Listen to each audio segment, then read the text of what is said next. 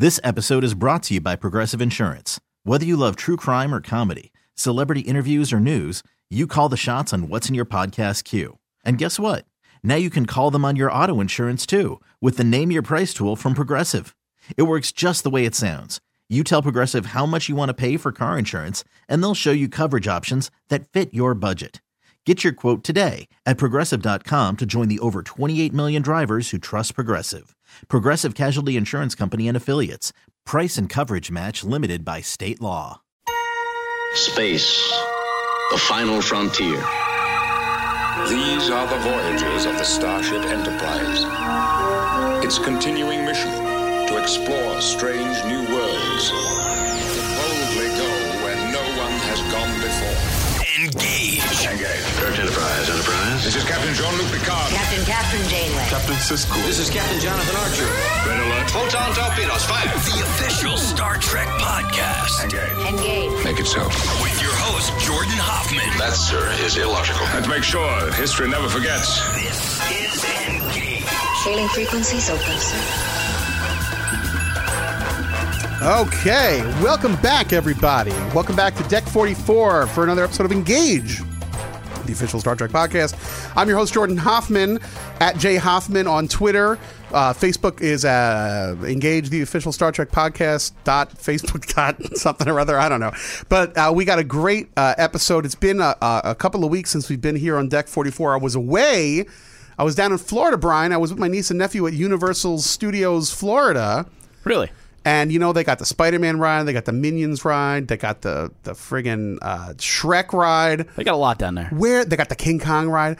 Where the heck's the Star Trek ride? That's a good question. That would be great for no, someday. one You know, of those rides. it's in Germany. They have a Star Trek ride in Germany, and it's a roller coaster. It's not like one of these. At Universal, it's a lot of like screens and 3D, but the line. I know it's like I went to I watched the art. There was a video of the German new Star Trek ride, and it was like, yeah, roller coaster.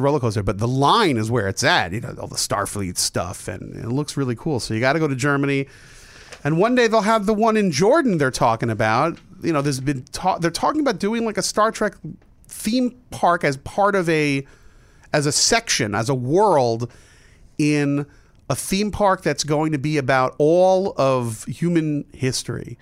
So like ancient history, Roman history, you know, and then also the future. And the future is allegedly going to be Star Trek themed. Interesting. Yeah, because to go from real history to, you know, science fiction. Yeah. I mean, because the king of Jordan, Hussein was the father. The son is named King Abdullah, is a huge Star Trek fan. He had a non-speaking role on Voyager. Really? Yes, he did. He's such a Star Trek fan. He was then Prince Abdullah. He was in California, and he said, they're like, Prince Abdullah, what do you want to do? The State Department, what do you want to do when you're here in America? I want to go to the Star Trek set. This is true. I'm not making this up. So they brought Prince Abdullah to the set of Voyager, and they said, Prince Abdullah, we have a costume for you. And he put on the costume, and they said, guess what? We're shooting. You're an extra today. And he has a line. Harry Kim says something to him, and he nods. It's on YouTube. I wrote about it. There's a One Trek Mind column about it on StarTrek.com. Is he playing a human or is he playing an alien? He plays a human. Okay. And Harry Kim gives him an order, and he gives him a nod like an aye. He couldn't speak because he wasn't in the Screen Actors Guild. Oh. So he had to just nod. That's one of the weirdest little footnotes in Star Trek. Seriously. Speaking of footnotes in Star Trek, today's episode is it's something that I hold very dear. We're going to talk about Star Trek music. And I don't mean like the scores or, you know, I'm not talking about James Horner's brilliant score to Wrath of Khan. We're talking about William Shatner's The Transformed Man. We're talking about Leonard Nimoy's folk singing career. When you love something, as we love Star Trek, we love it all. And we find a way to embrace the unembraceable. So we're going to have a great guest on. We're going to dial in through the magic of Skype our friend Nathan Rabin, who is a pop culture critic and has made a bit of a career of himself for himself, finding the things to love in what is frequently reviled. He's written about things of this nature for his whole career. So, and Nathan is a chum and a colleague that I've known for a very long time, and I've wanted to have him on the show for a long time. So that's going to be happening soon. But before we do that, we have two pieces of business to take care of. One, I've been on the show for a while. There were some new Discovery images. Red alert. Red alert. We have some new images that came out of Discovery. They're in Entertainment Weekly. By now, it's old news. It was a few days ago. Number one, we saw the captain, Jason Isaacs, captain of the Discovery, in his uniform. He looks great. Doesn't he look great? He looks blue. He does look blue? Well, he doesn't look blue. His uniform is blue. Uniform is blue with the gold trim. And the lighting behind him is blue. You don't really see... They're still holding the reveal of the bridge of the Discovery, but you can kind of see it out of focus, impressionistic painting over his shoulders, and it looks fabulous. Now, the other thing you see is, I didn't know what the heck it was until I read the caption, but we saw the transporter room. And I'm very curious about that because it didn't look like any teleporter I'd seen before. It looked like the what is the part of a speaker? The one that on the bottom, like a woofer, subwoofer. The thing that's a circular. Like the circular bit at the bottom of a speaker. Bottom of it looked like that. It looked like a deflector dish or a woofer or a tweeter or whatever the heck it is. I don't know much about stereo systems. I probably should, but all I know is I looked at it and I'm like, oh, they're in some weird room. It looked like a roller rink from the 70s. I'm like, what is this weird roller rink, gold and black, weird looking room? And it's like, that's the transporter room. And I went like, what the hell are you talking about? And they said, you know what? It's one shot. I'm really curious to see what the heck's going on. So it did the job. It got me curious. I recognize the fact that Discovery's transporter room is going to look like Discovery's transporter room. It's not going to look like the transporter room we expect, but if it looks cool, that's the way it's going to be. Bring it on. Let's see some changes. Let's see some new stuff, for God's sakes. Now, is there? Don't we have another piece of news too? A premiere date? Yes. Well, we always knew it was going to be fall, and now we officially have the date of September 24th. So less than 3 months. Oh, my God. September 24th. Now I'm getting nervous. September 24th is coming up, and it's going to be on regular CBS. That is correct. Episode 1. Episode 2 is going to be available that same night on All Access. Yes. Unless you live in England, in which case it's the next day, I think. That part I don't know. Yeah, you got to check. We'll get between now and then. I will be fully briefed, and then you will be fully briefed. So don't panic just yet. But when the time comes, we're going to know. Allegedly, we're going to know a lot more when things are going on. But for right now, we're just right there with you. We got 3 months to prepare to look at every image on Entertainment Weekly and salivate. It's starting to look cool. Now, if you're like me, you are so excited by these images of Star Trek Discovery that you want to save them on your computer, Brian. I certainly do. And what if you don't have enough room on your hard drive? Well, maybe you should get a new one, a better, faster one. As you may or may not know, this show is currently sponsored by WD. What the heck does WD stand for? Western Digital. Western Digital. WD, Western Digital, is the makers of the greatest and most reliable and well-priced external hard drives and solid-state hard drives that you could imagine. And with WD, you are now able to get solid-state drives and hard drives to fit your unique needs.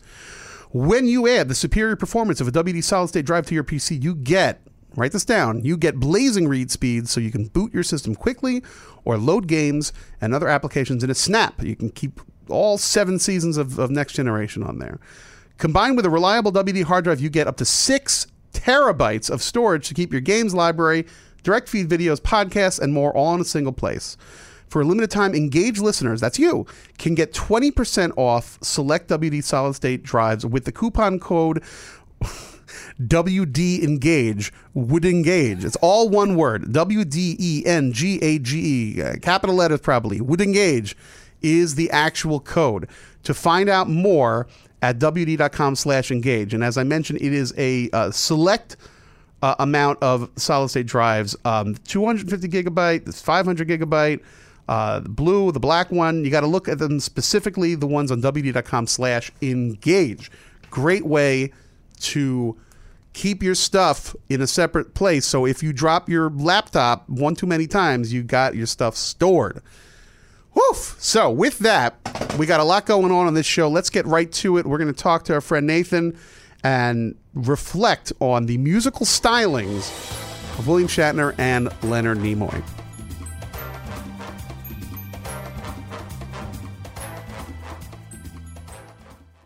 Welcome to Play It, a new podcast network featuring radio and TV personalities talking business, sports, tech, entertainment, and more. Play it at play.it. This is Engage, the official Star Trek podcast. Energize. And we're back, and this is very exciting. Working. We have on the line, on the communicator, a guest that I've wanted to have on the show pretty much since we started this. I said one of these days we're going to do an episode about an aspect of Star Trek fandom that is sometimes misunderstood. You know, when you love something like we love Star Trek, we love it all. And even the stuff that other people kind of make fun of, we don't exactly think it's great, but we like it in a way that's different. And there is one man out there in the world of pop culture that understands things that are bad in a way that few others do, that embraces failure in a way that no one else can. And I speak, of course, of the man who's really made a career out of writing about flops. He has The World of Flops, The Life of Flops, The Year of Flops. We're talking about Nathan Rabin, of course. Nathan, you're on the phone, right? Oh, my goodness, I certainly am. Oh. You cannot see me, but I'm blushing. I'm a deep shade of red at your incredibly generous introduction. Well, Nathan has been a pop culture writer for a zillion years, a zillion Earth years. He's written for, every outlet around. For many, many years was a head writer at AV Club, and has a string, writes for Vanity Fair sometimes now, and writes for Rotten Tomatoes, and also writes for his own website, which is at nathanrabin.com, which is called Nathan Rabin's Happy Place. And has written a number of books, including a coffee table book about Weird Al Yankovic, and also a book that I think kind of ties into what we're going to talk about today. The title is You Don't Know Me, But You Hate Me, right? Is that the correct title? You don't know me, but you don't like me. Right. But it's appropriate. I always try and write a book title that nobody can remember or get correctly. That's always my aim. I made it a little more violent. I went from You Don't Like Me to You Hate Me, which is even worse. Yeah. Which is Nathan's... Probably wouldn't be terribly inaccurate either, considering the subject matter. This book is a celebration of two very hardcore subcultures that you may not know, but you may dislike. And one of them, which is a great bonding experience for Nathan and I, is the fandom of Phish, with a band that I love, and they love Star Trek, by the way. So there's a nice connective tissue there. But and Nathan went to his first Phish show ready to roll his eyes and became a huge fan.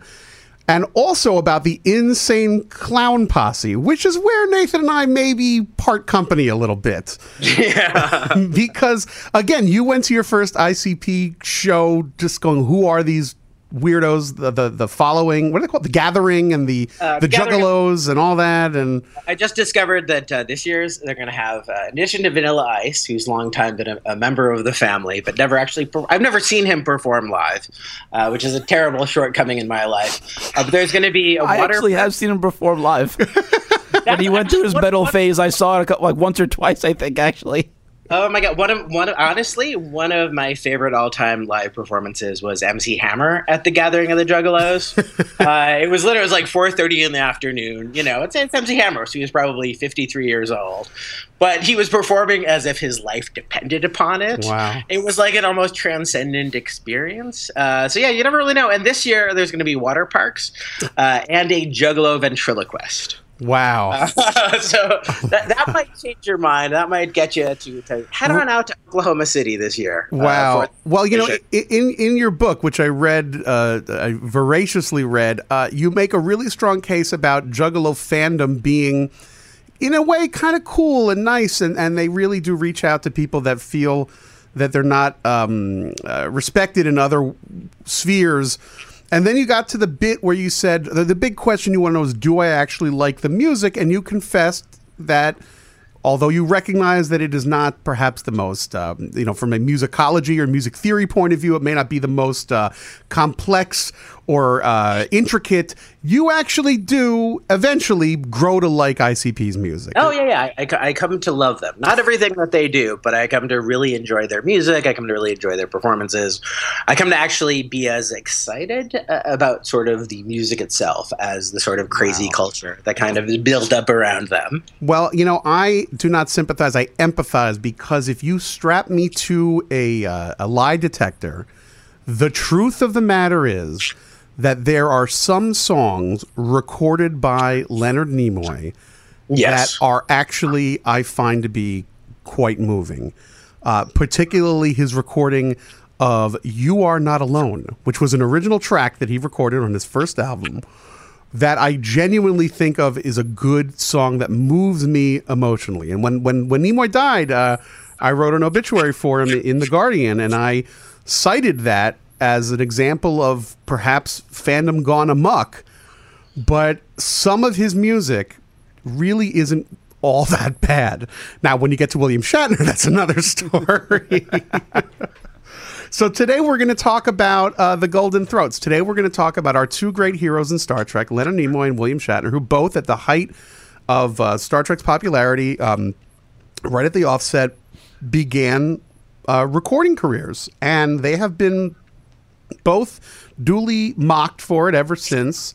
Shatner a little bit more than Nimoy, but Shatner's come around and was able to turn that into part of his appeal. And he had a little bit of a renaissance in the early 2000s. So it's something that we as the Star Trek podcast have to embrace and accept and find a way to love. So that's what it is. So Nathan, let me ask you, when did you first hear the music of Leonard Nimoy and or William Shatner? That is a good question. I think I first heard the music of Leonard Nimoy was all of the music on my iTunes was wiped out. So I borrowed, I accessed legally, of course. I would never legally download music. Somebody else's thing. And one of the things that they had was a Leonard Nimoy greatest hits. So this is weird. Even before I kind of had, sort of the semi-assignment to listen to all this music for this podcast, I had listened to Leonard Nimoy before. And as you sort of said, there's something really striking about it. There are a couple of things that I think make this worth revisiting. One of which is it's incredibly personal. You really get the sense that Leonard Nimoy is trying to convey something to the world about who he is, how he sees humanity, how he sees the universe. And on one hand, it's kind of silly and kind of pretentious. The other hand, it's kind of endearing. Because there's just this weird sincerity that you don't necessarily expect from a novelty album where half of the songs are in character as Spock. Yeah. And the other couple other things that really struck me is the production, sort of the arrangements are just really lush and really professional. And I found myself thinking, like, if I was a viola player, a session musician, in 1967, they're like, who am I playing the viola for this afternoon? It's going to be Eddie Arnold. It's going to be Elvis Presley. Is it going to be, Dolly Parton? They're like, well, there's a dude who plays an alien on TV. So he's going to do some folk songs, and you're going to back him up. I'm like, whatever.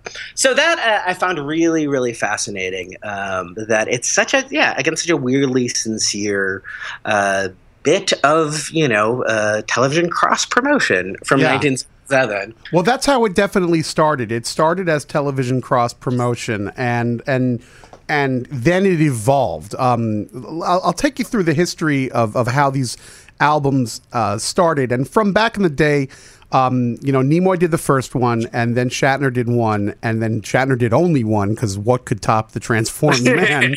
And then Nimoy did... Nothing Sgt. Pepper's Lonely Heart Club. It's a insanely misconceived spoken word Shakespeare album. It really is. On top.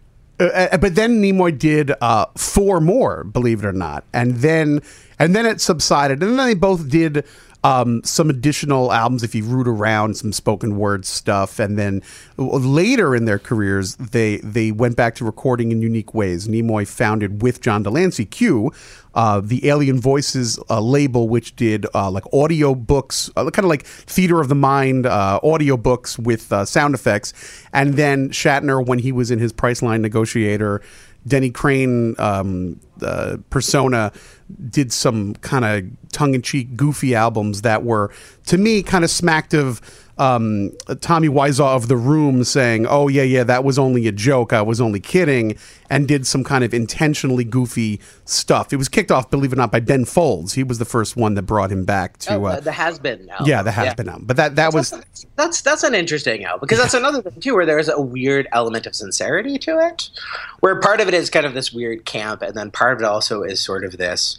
Like, I genuinely think that William Shatner thinks of himself as a poet, in addition to being a thespian. He's serious about this in a way that's sad and interesting and fascinating, kind of all at the same time. Well, the thing about Shatner is he never wants anyone to forget that he is a classically trained actor, and he did do Shakespeare as a kid, as a young man in Canada, and. I think that, and he said this himself, if you watch his movie, The Captains, he always, wondered if he was sullying himself a tiny bit by doing episodic television, whereas Patrick Stewart always took it very seriously from the get-go. Having seen Shatner's one-man show on Broadway, he is a good storyteller, and he does get very poetic. And when we get to the late 70s part of their recording career, we can talk about the amazing video of him doing the spoken word version of Rocket Man, which is a pop culture milestone nonpareil, I would say.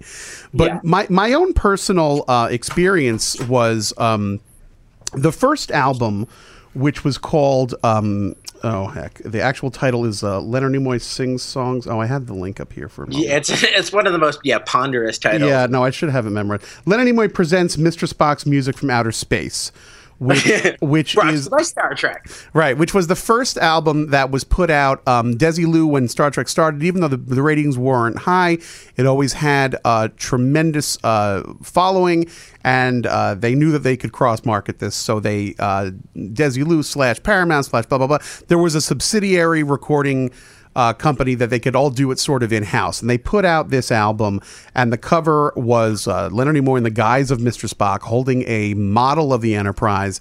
And the album was about a third instrumentals of with very 60s pop that were reminiscent of Star Trek songs, and we'll get to that in a moment. Then there were some novelty songs that were either funny or like spoken word science fiction, including Journey to a Strange Planet, which is like almost Twilight Zone-y. And then finally there was a couple of just covers of what was popular at the time, including Where Is Love from the show Oliver Twist, which was a popular song at the time. Now, I uncovered this later. I was not old enough for this. And the first time I heard this music was there was a repackaging of this album on cassette, if you could imagine such a thing. Called cassette. And it was called You Are Not Alone. And it was basically most of this album with a couple things cut off. So it was a very short cassette. And I bought it kind of as a goof because I was huge into Star Trek at the time.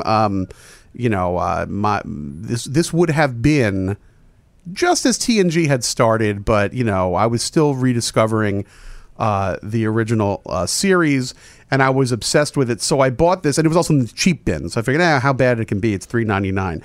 So the first thing that you hear was the theme from Star Trek, which you got to remember for people listening that are younger.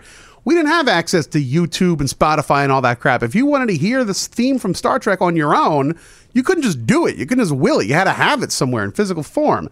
So I'm like, yeah, I'll spend $4 and have this because it'll be a theme from Star Trek. But actually, I soon discovered, much to my delight, that it was not the typical theme. It went a little something like, Brian, do we have the one that's called? Yeah. All right, so dig this.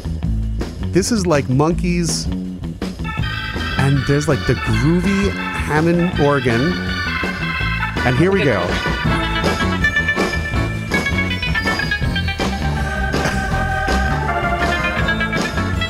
So that's like the twangy guitar version of the Alexander Courage theme.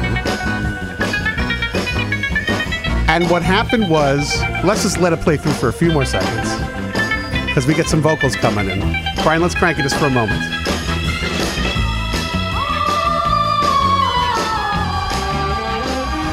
All right, that's enough. So when I was a young lad, I was 12, 13, something like that, my initial thought was I was at first a little bit annoyed because it wasn't the actual theme from the show. I felt that I'd been duped by this cassette that I bought. But then I immediately recognized that this kind of like swinging, groovy, rockin' version was actually kind of good. And like the drums were kind of kick ass. There's like a little bit at the end where there's like a drum break and it kind of goes like wipe out a little bit. And I was like, this is actually good. And I would play it for friends who would mock me incessantly. But I'm like, this kind of rocks a little bit, doesn't it? And of course they said no. But nevertheless, I was deeply delighted by it. And there were a couple of other the instrumentals are the ones that really had friends mocking me. Brian, would you play this for a moment? The one that was called Where No Man Has Gone Before. All right, so it starts off just like traditional on the show. All right, so pretty straightforward.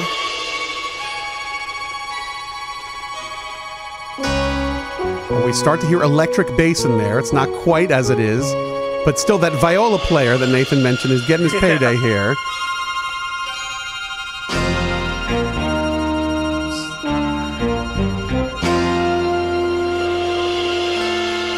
And now,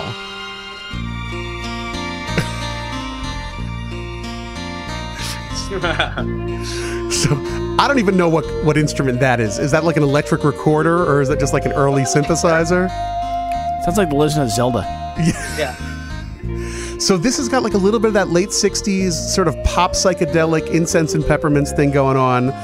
But Nathan, here come the vocals. If you want to sing along, let's crank this, Brian. Okay.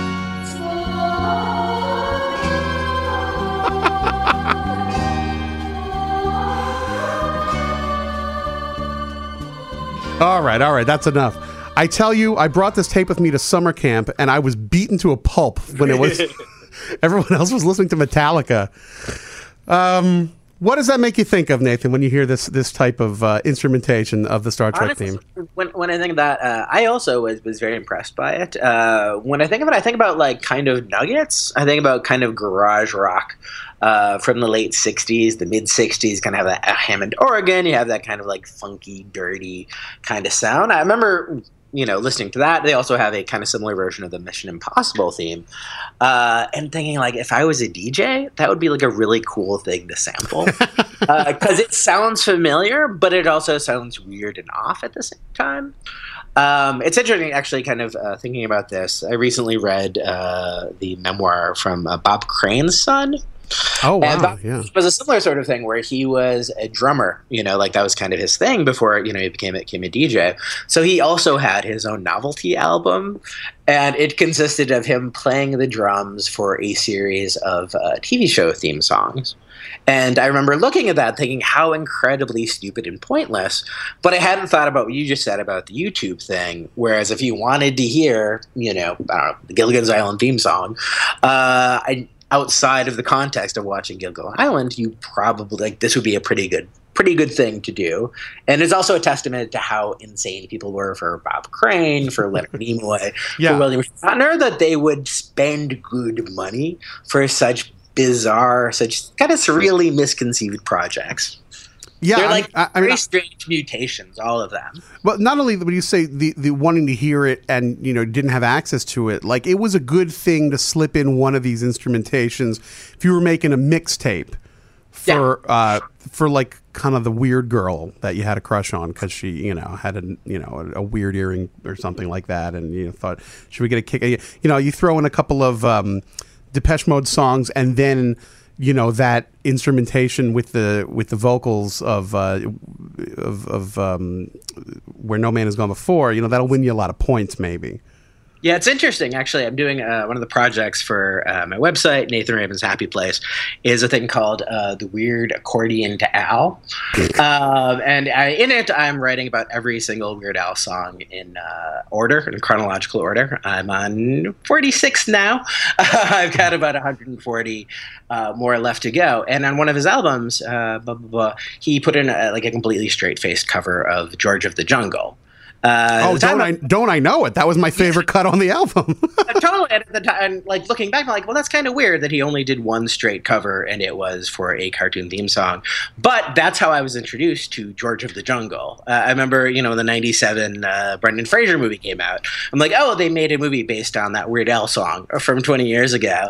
So I think it's sort of TV theme songs have this sort of intense nostalgic power for people, just as television shows from their youth have this incredible power. And I think that's one of the reasons why hearing an instrumental version of an old theme song can be a weirdly moving, emotional, and interesting thing to do. Well, it's funny you say that because, first of all, I remember when first hearing George of the Jungle and getting into an argument with a friend because we're like, what is that? What is it a parody of? And this one guy was like, no, it's just pure Weird Al, man. He's just weird. And I'm like, no, it's got to be from something. And I remember asking my parents, and they told me what it was. My mom did. And also, I remember my mother singing the theme to Mr. Ed to me as a kid. Oh, God. Yeah. And I was convinced that she was making it up to spoof me. And I'm like, she's like, no, when I was a kid, we watched this show about a talking horse. I'm like, you're out of your mind. And she would sing this. I'm like, you're just making these lyrics up as you go along. And we had to call like a cousin, that was my mom's age, and be like, did you really watch a show called Mr. Ed? And the cousin's like, yeah, of course we did. Everybody watched Mr. Ed when we were kids. I'm like, oh boy, this is it's a hell of a thing. So, without the internet, you had to be in touch with your relatives, I mean, ridiculous, right? That's true, yeah. And again, God, I love Mr. Ed, and just hearing you mention it, the theme song goes through my head. And I know I've forgotten pretty much everything over the last 41 years, except for the lyrics to Mr. Ed. Mr. And there was apparently supposed to be a reboot, a TV reboot, a gritty reboot in the 90s. Jack Candy, who's a real genius, one of the great comedy writers, and Drake Savage, they were behind it and never got off the ground. And I would love to either watch the YouTube clip or see the script. What would the hip Mr. Ed of today? Yeah, what would the gritty Mr. Ed reboot be like? Like a post-apocalyptic Mr. Ed? Probably as like a rapper as the voiceover this time out. Oh, man. So listen, one more of these. So we're still talking about the first album, which I knew of as You Were Not Alone. But then as far as the instrumentals, Brian, can we hear the clip which is called Beyond Antares? First of all, what is that sound that I'm hearing? It's a harp and a woman's voice. And now we got those keyboards. And listen to this synthesizer. Oh, no, that's the flute. Now, hardcore fans already know what we're hearing, but if you're having trouble placing it, let's play it through for a moment and hear that synthesizer, because it's like a soothing, comforting pillow to me. Oh, yes.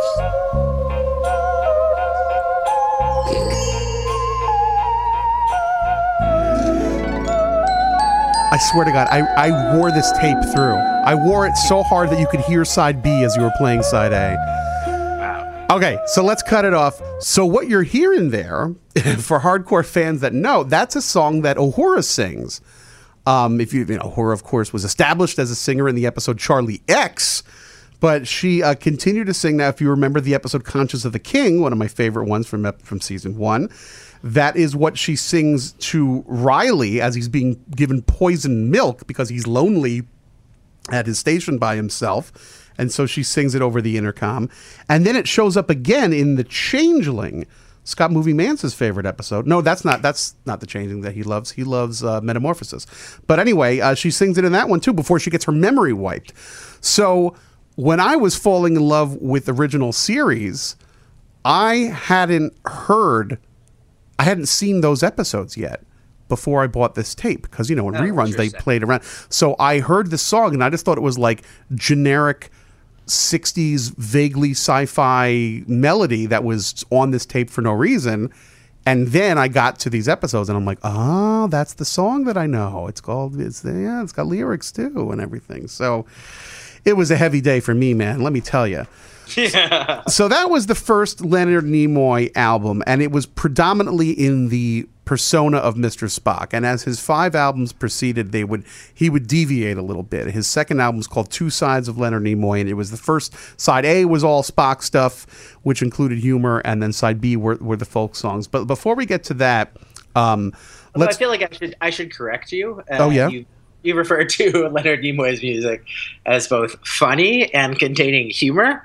I would just like to say that those should both be in quotation marks. Wait. Because they're funny. They're humor. He's being clever.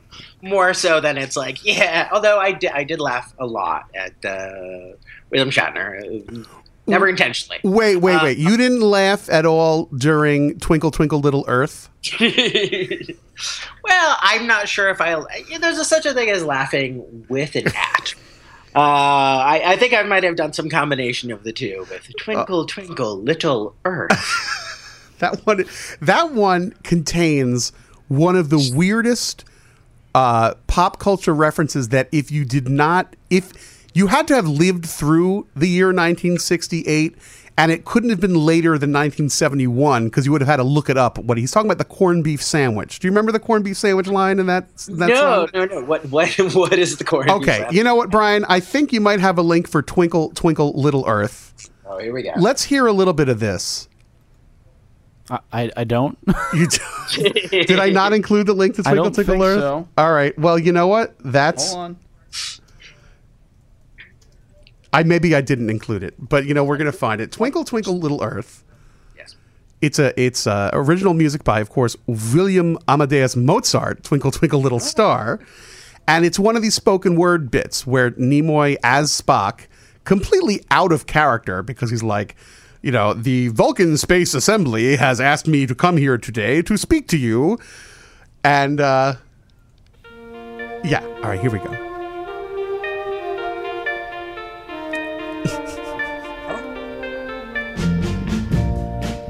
I've been asked to say a few words to Earth people about the stars. You see, I've been there. I came from the planet Vulcan.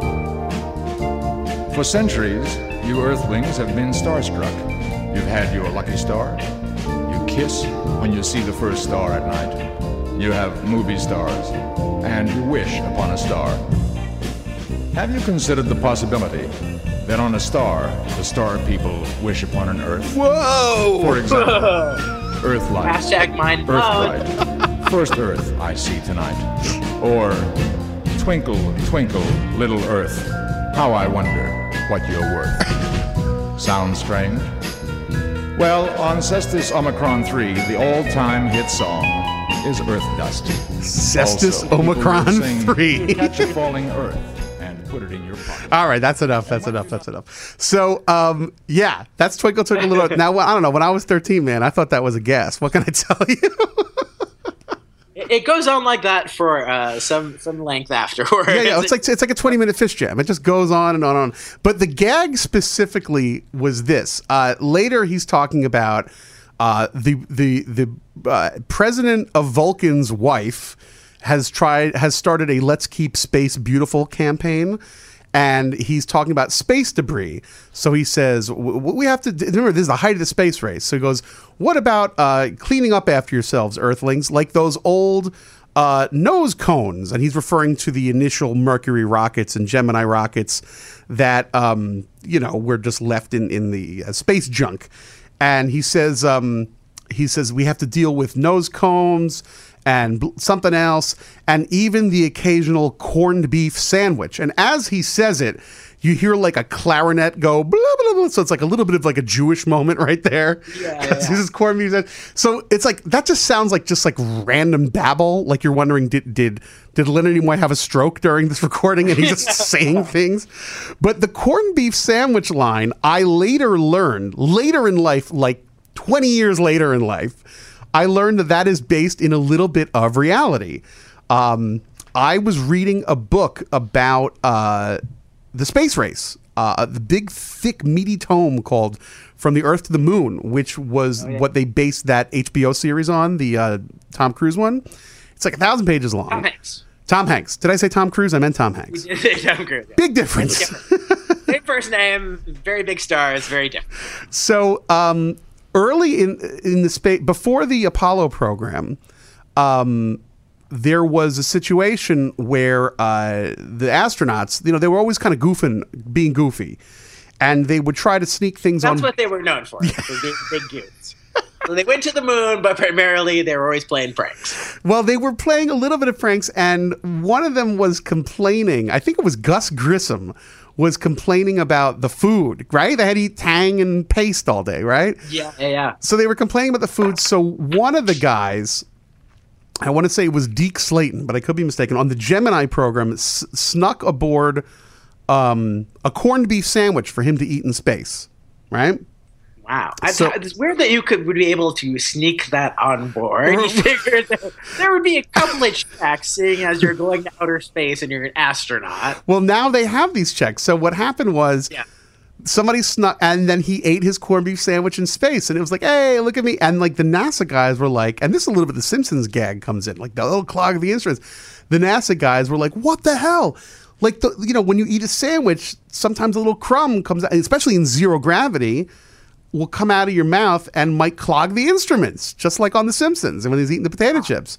So it was like a little bit of a controversy, like, these space cowboys flying around listening. So it became like that was the when he got back to Earth, it was like, from now on, you cannot bring shit on board. You got to run it by the boss first. You can't just bring whatever you want.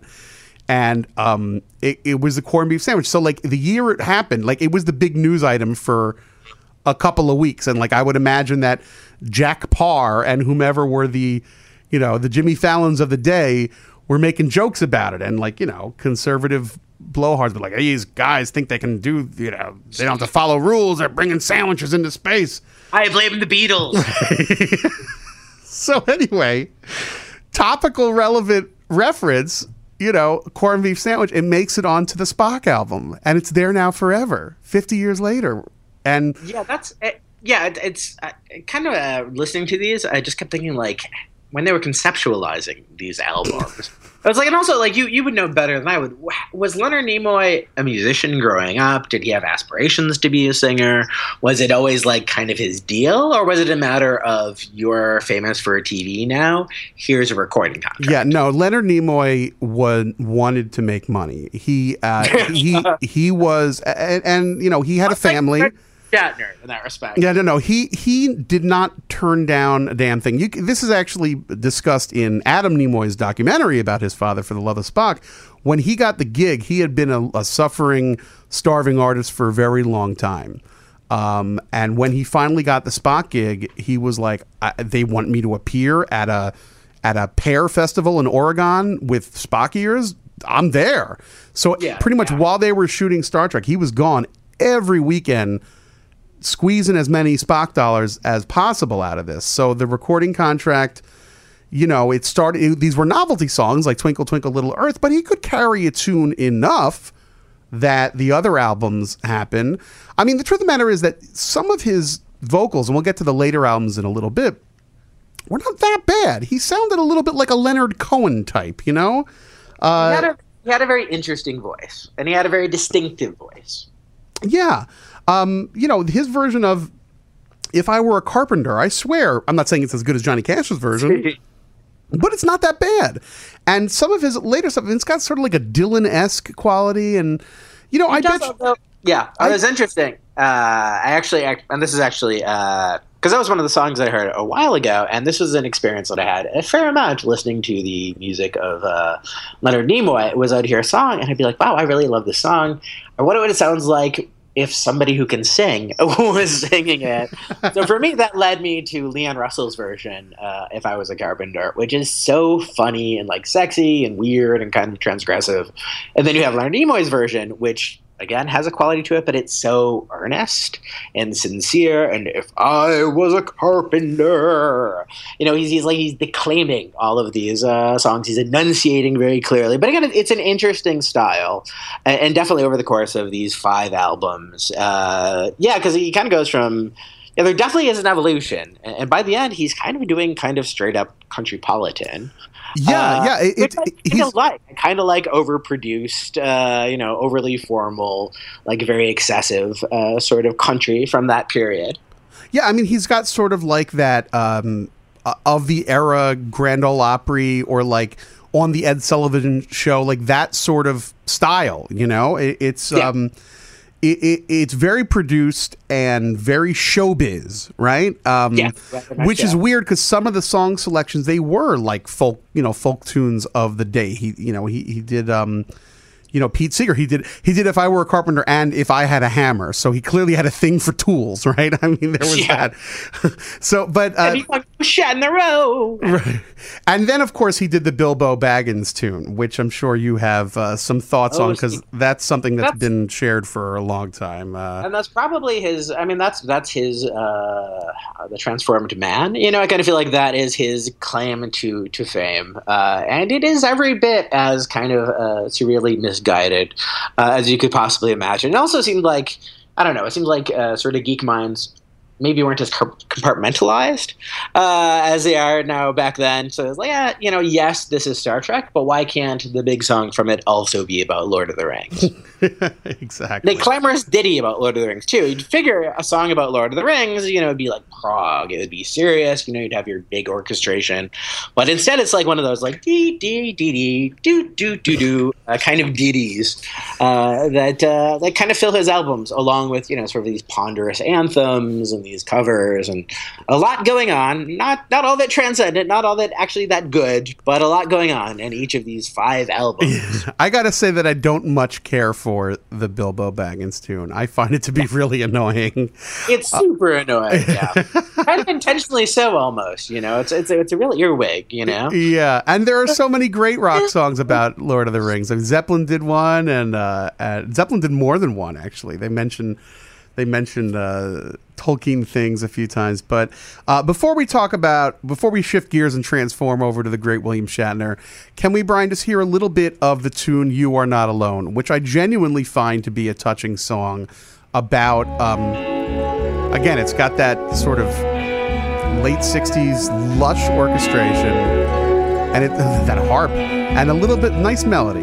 Have you ever wondered as you gazed up at the sky, watching stars like diamonds shining there on high, that somehow in that great unknown you may find you are not alone? See, this song I think could have been a big hit if it was marketed. Let me explain myself.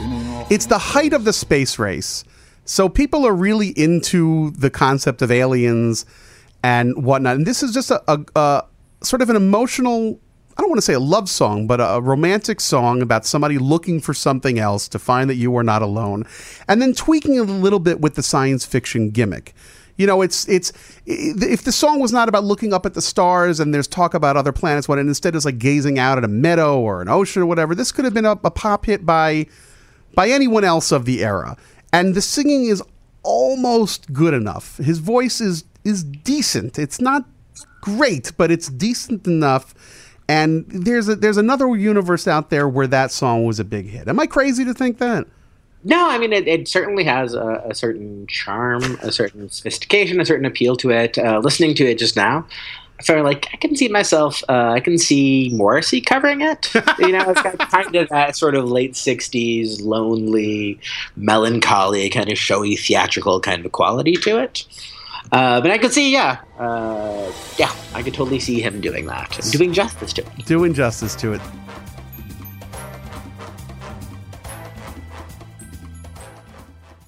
Welcome to Play It, a new podcast network featuring radio and TV personalities talking business, sports, tech, entertainment, and more. Play it at play.it. Welcome back to Engage. The official Star Trek podcast with your host, Jordan Hoffman. You are, after all, irrational. So Nathan, as someone you've written a book called My Year of Flops, and you've blogged My World of Flops from years and years, where you celebrate things that are either critically panned or that were commercial failures. Kind of one of the classics in recorded music is William Shatner's The Transformed Man. And you shared with me a moment ago where you said you had never actually listened to it from beginning to end before this week. I had not. No, I'd heard of it. I'd seen references to it. I'd seen spoofs. I'd seen jokes. And I knew of it, but for some reason, I'd never experienced it myself. So let's set the scene. You go to your Spotify account. You think, oh, Christ, I got to be on Hoffman's show. What did he rope me in for? You put on your headphones and tell the listeners about The Transformed Man. Oh, dear blessed God. Where to begin with The Transformed Man? The Transformed Man is an album unlike any other, and that is a very, very good thing.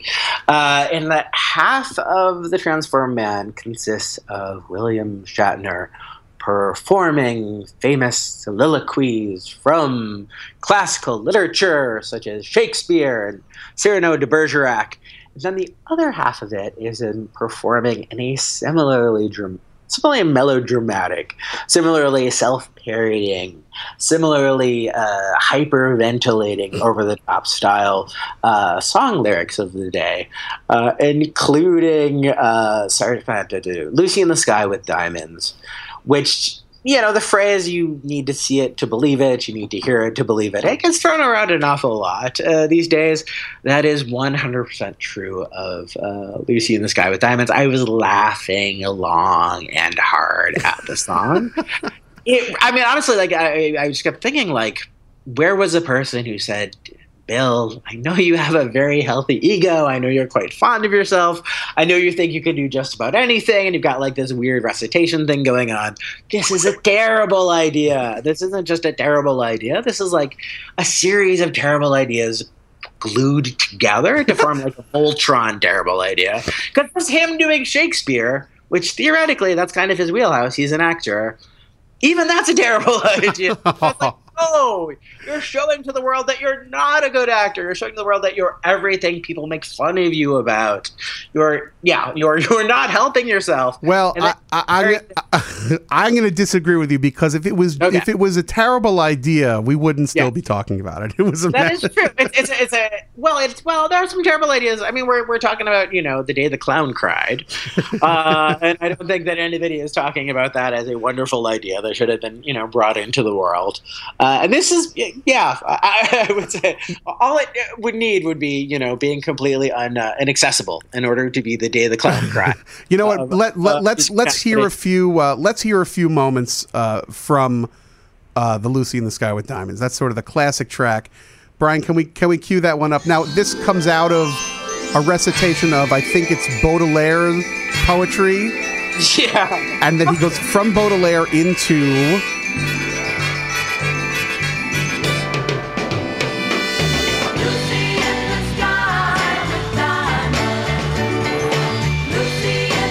All right, so far not so bad.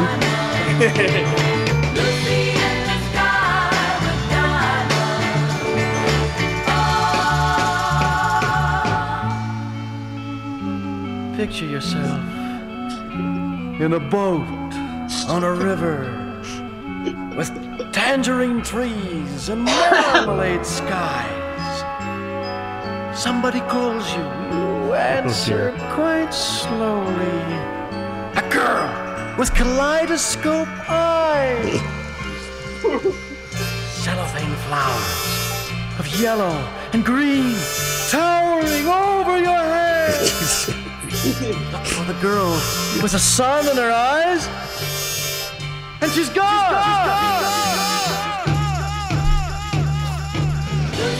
Oh, God, no more. Well, let me tell you something. Risk is our business. That's what Captain Kirk always said. You're going to do it. You're going to do it big. You're going to recite Shakespeare and Baudelaire and Cyrano de Bergerac, and then you're going to go into an overproduced, weirdo recitation of Lucy in the Sky with Diamonds with echo effects. Yeah. And do it and overmodulate it too. I mean, just belt it out. No second take on that. Just belt it out. Yeah. Wow. It's a hell of a thing. And it's not just that. It's also Mr. Tambourine Man is on there, and his Mr. like his ideas about what songs are fascinating to me, because with him and Leonard Nimoy, they're approaching these songs as actors. So they're like, where is the drama? Where is the conflict within this song? So, like, for example, Mr. Tambourine Man, he seems to be stalking Mr. Tambourine Man. He seems intent on killing Mr. Tambourine Man. He's just like yelling, "Tambourine Man!" Yeah, he is. He's like, it's almost like, have you seen Mr. Tambourine Man? It's like I think he's like a musical like the children enjoy. I'm not sure that he's like Mike Myers, Jason Voorhees type figure. I want to know what was going on inside William Shatner's mind when he conceptualized this and when he performed it. It's hard to know. I mean, and also, who are the adults who said this is a good idea? We're going to bankroll this, and then we're going to distribute it professionally. Well, I mean, he wasn't alone. He did have producers working with him, a fellow by the name of Don Rauch, and the instrumentations were written by, I believe, a fellow by the name of Frank Davenport. So, he had some co-conspirators in all this, and sometimes you get a bunch of people together and they try something new and it doesn't always work out. The other track on there, which is amazing, is the It Was a Very Good Year, with the Sinatra tune, right? Yeah. And he sounds so like it was like he's like a lawyer in court, explaining how the year was good, like, damn it, it was a very good year, and here are my reasons why. And it's there's almost something a little bit Trumpian in his delivery there, where he's like bragging about what a good year it was for 17-year-old girls. That's the other thing. Again, we've been talking about, sort of the divide between acting and music. And you look at Frank Sinatra, who kind of the opposite of that, where he was a brilliant singer and he was an actor in his singing, and he kind of performed the emotions. He performed, it embodied his characters. Then he went on to, segue into being like a very good, very naturalistic, very realistic actor. Whereas with William Shatner, you have the opposite thing going on, where you're an incredibly hammy and incredibly stylized actor, and then you go over to music, sort of, and not only do you not cede any ground, but you turn music into this bizarre sort of cathedral for your unique style of acting. Yeah, I mean, it's something that is very unique. There are not many albums like The Transformed Man, and it's hard to listen to all the way through. It's a bit much, it's not mellifluous, but it's so strange, and it comes from, I really do think that it came from a really good place. He wanted to do something new. He saw his colleague Nimoy doing an album, and the first one, as we mentioned, was a little bit more gimmick than singer-songwriter stuff. It was a lot of the gimmick stuff. And he said, no, I don't want to do that. He doesn't perform as Kirk in this, although the name on the record when it first came out, it said William Shatner, sort of parentheses, Star Trek's Captain Kirk. So that was, the marketing was there, but he doesn't perform as the captain. There's nothing science fiction about this. He said, you want me to do an album?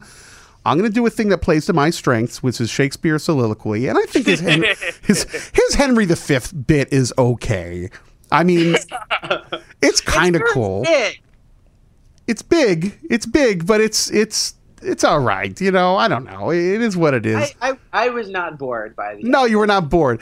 I would definitely, if I were to do it for my World of Flops, which I couldn't because it's too much of a cult success. It would definitely be a secret success because I laughed a lot. There's nothing like it.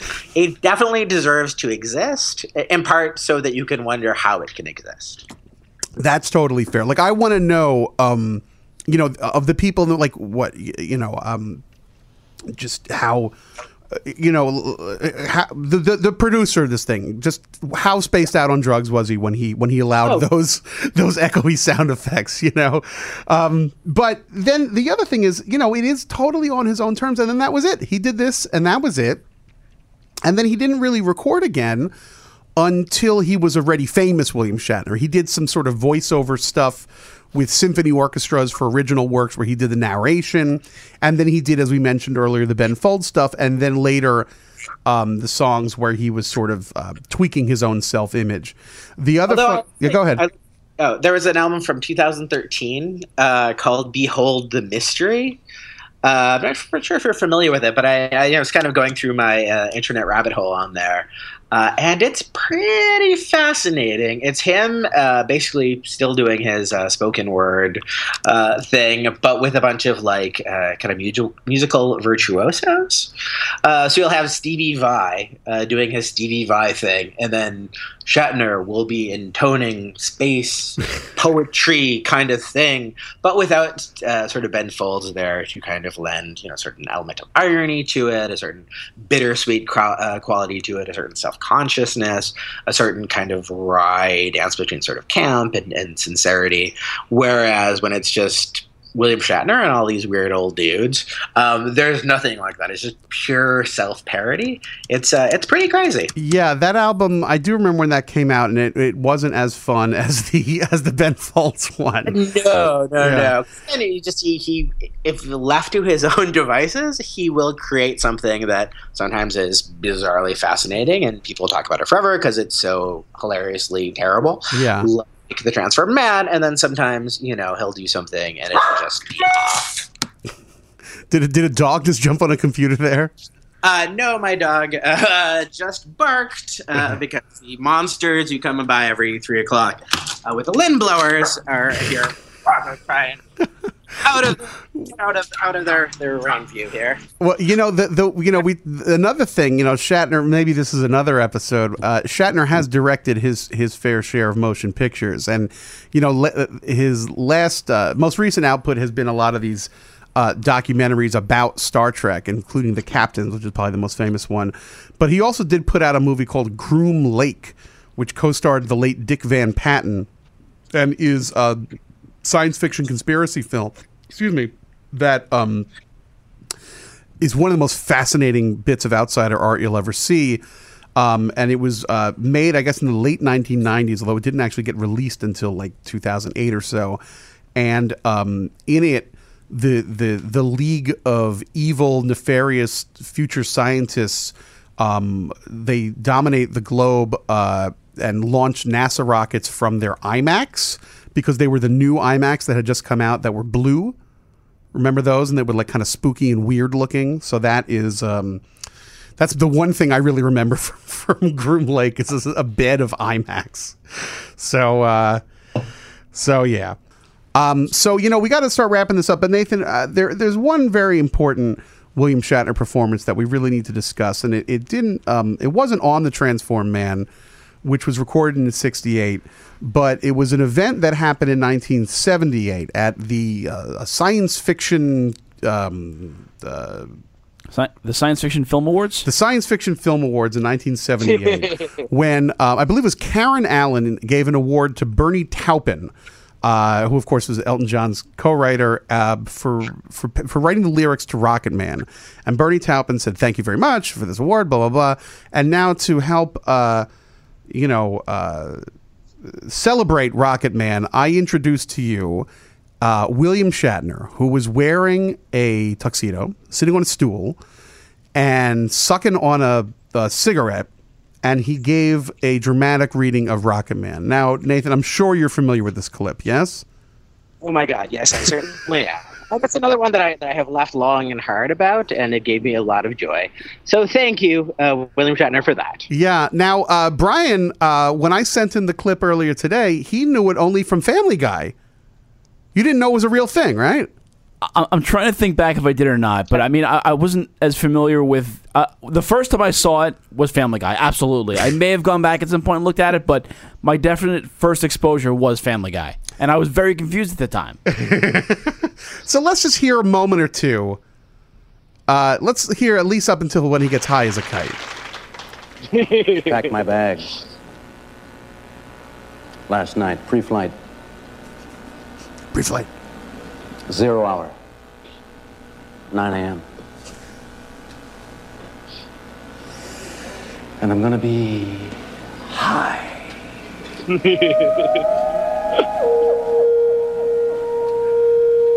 As a kite by then. Could you just imagine being in the audience for this? Imagine the mortification. I miss the earth so much. I miss my wife. It's lonely out in space. Do you think he's winging it, or did he rehearse it? On such a tight flight.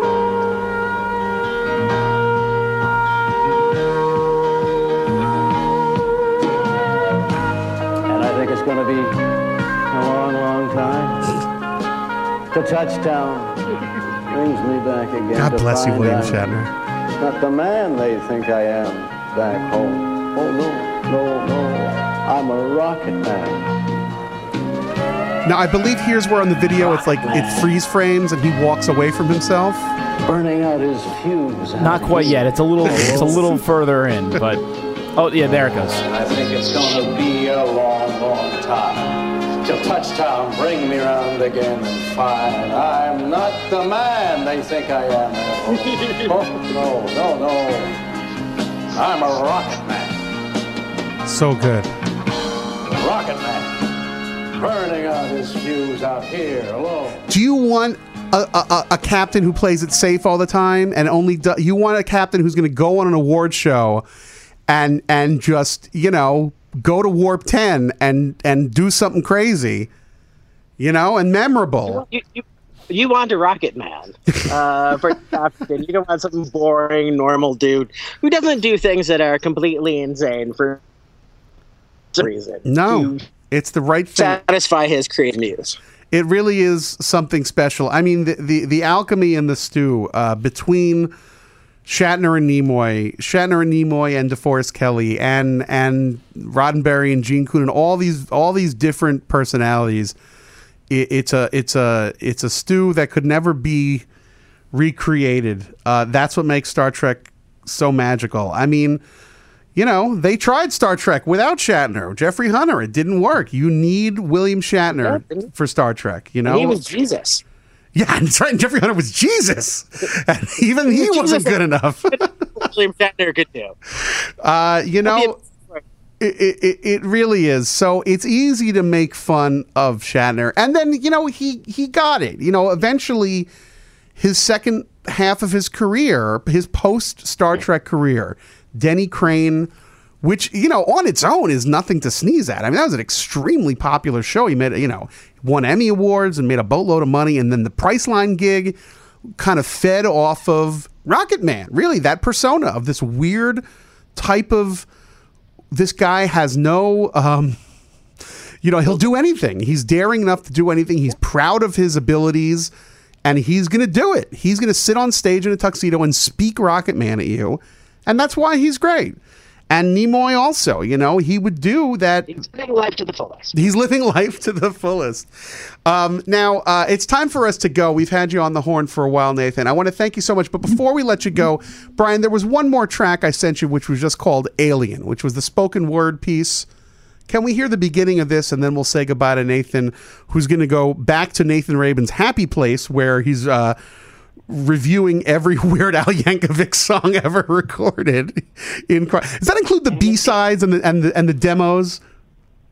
Well, actually, one of the things that kind of spawned this is he's putting out a career-spawning box set, cased within an accordion.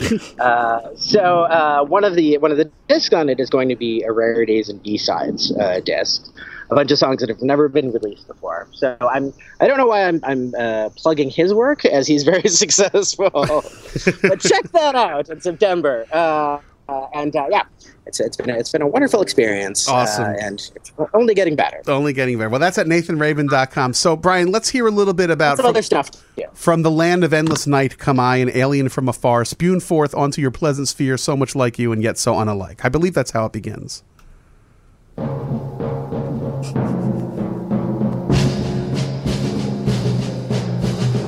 From the land of endless night come I, an alien from afar, spewed forth upon you a pleasant sphere, so much like you, and yet so unalike. Wow. Am I the you that you once were? The you when your world was new? Am I the you before? The you were when your world was new? Or am I the you that you will be tomorrow? Through me you see your future or your past. I know not which. For I come from that spark of light so far in space, your mind the distance could not comprehend. This is poetry. It was once my home. I love that fiddler on the roof. And calls to me when I look up into the void. Yeah, but it is not the verdant place your planet is that warms and cools you as the seasons go. Oh no. Oh no. My mind recalls a seething cauldron flung among the stars and satellites and galaxies of boundless time. All right, the stars and galaxies of boundless times. Nathan, thanks again for joining us. If listeners want to follow you on Twitter, is it just your name, or do you have a catchy handle there? Nope, it's just Nathan Rabin. Okay, not like Nathan C. Rabin or N. Rabin 66. Just Nathan Rabin. All right, good. Well, they can do that, and they just. Yeah, definitely go to nathanrabin.com, which is a relatively new website, which is backed by Patreon. So it means that Nathan can do all the weird underbelly of culture stuff without having to have editors say yes to his pitches. And if you like reading his stuff, and you probably do, you can give as little as $1 a month, and you can be one of his patrons and know that you're doing the right thing.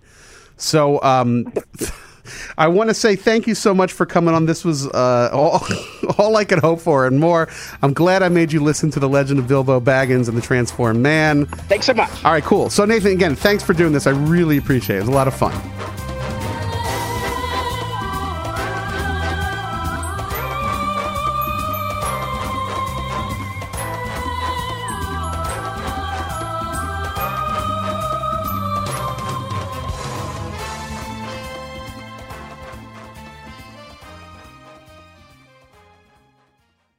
This episode is brought to you by Progressive Insurance. Whether you love true crime or comedy, celebrity interviews or news, you call the shots on what's in your podcast queue. And guess what?